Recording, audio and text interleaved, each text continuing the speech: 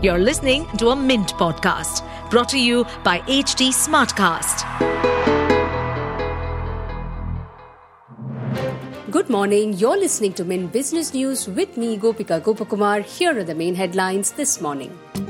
Adani Green Energy, which is planning to raise $1.5 billion, may secure a big chunk of it from French energy giant Total Energies SE. The Gautam Adani-led group's renewable firm will use $750 million of this amount to repay bonds. Homegrown IT major Infosys announced an expansion of its strategic partnership with US chip maker NVIDIA. As part of the partnership, NVIDIA will offer its artificial intelligence models, tools, applications, and compute infrastructure to Infosys, which in turn will train 50,000 of its over 3.6 lakh employees on NVIDIA's AI stack through a dedicated center of excellence. Market capitalization of Mahindra & Mahindra crossed the 2 trillion rupee mark, helped by a strong order book in the SUV segment and a leadership position in the tractor segment.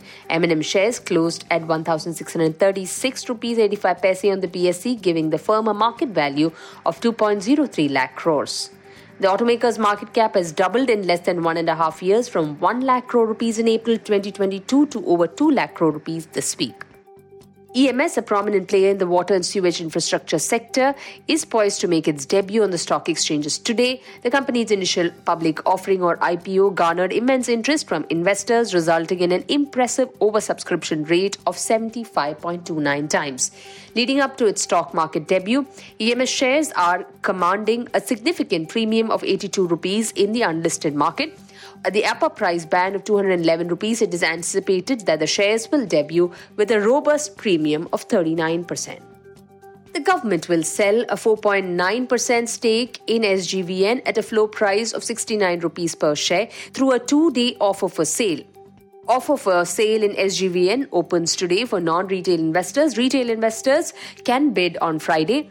Government will divest 4.92% equity, including a green shoe option of 2.46%.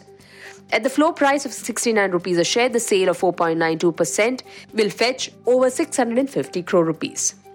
Offline clothing retailers are set to record 7 to 8% revenue growth in FY24, helped by festival and marriage season demand and a step up in store expansion. That's according to a note by ratings firm CRISIL released on Wednesday. CRISIL analyzed 39 organized apparel retailers that accounted for a fourth of the 1.9 lakh crore rupee revenue last fiscal for the industry.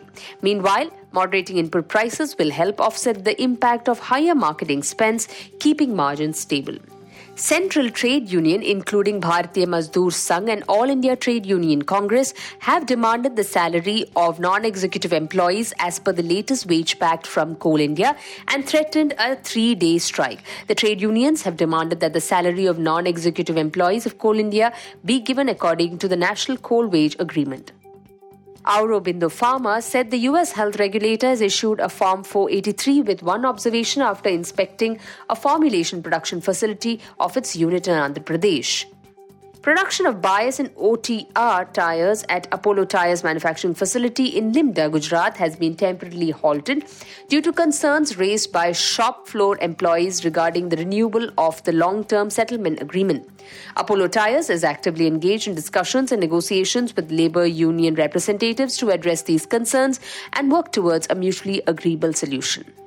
Realty firm Godrej Properties said it has raised 1,160 crore rupees through the issue of non-convertible debentures on a private placement basis. In a regulatory filing, the company said the allotment committee of the board of directors approved the allotment of the NCDs. Godrej Properties said the company has allotted listed unsecured redeemable NCDs of the face value of 1 lakh each, aggregating 1,000 crore rupees. Billionaire Naveen Jindal, via a privately held unit, plans to set up a steel mill in Nigeria and a power plant in Botswana to serve the African market. As part of the plan, Vulcan Steel, a privately held company by the Jindal family, has decided to build a 3 million ton per annum capacity steel plant, while Jindal Power, another privately held unit, will set up the thermal power unit, which will produce as much as 600 megawatts at peak capacity. Moving on to markets, both Sensex and Nifty started the trading day with losses influenced by negative cues from Asian markets and concerns regarding the global economy. Sensex shed over 300 points to open at 66,496, Nifty in red at 19,812. In business term of the day, we look at AAA rating. It denotes the lowest expectation of default risk. They are assigned only in cases of exceptionally strong capacity for payment of financial commitments. This capacity is highly unlikely to be adversely affected by foreseeable events. With that, it's a wrap on today's edition. Thanks for tuning in. Have a great day. See you tomorrow. Bye-bye.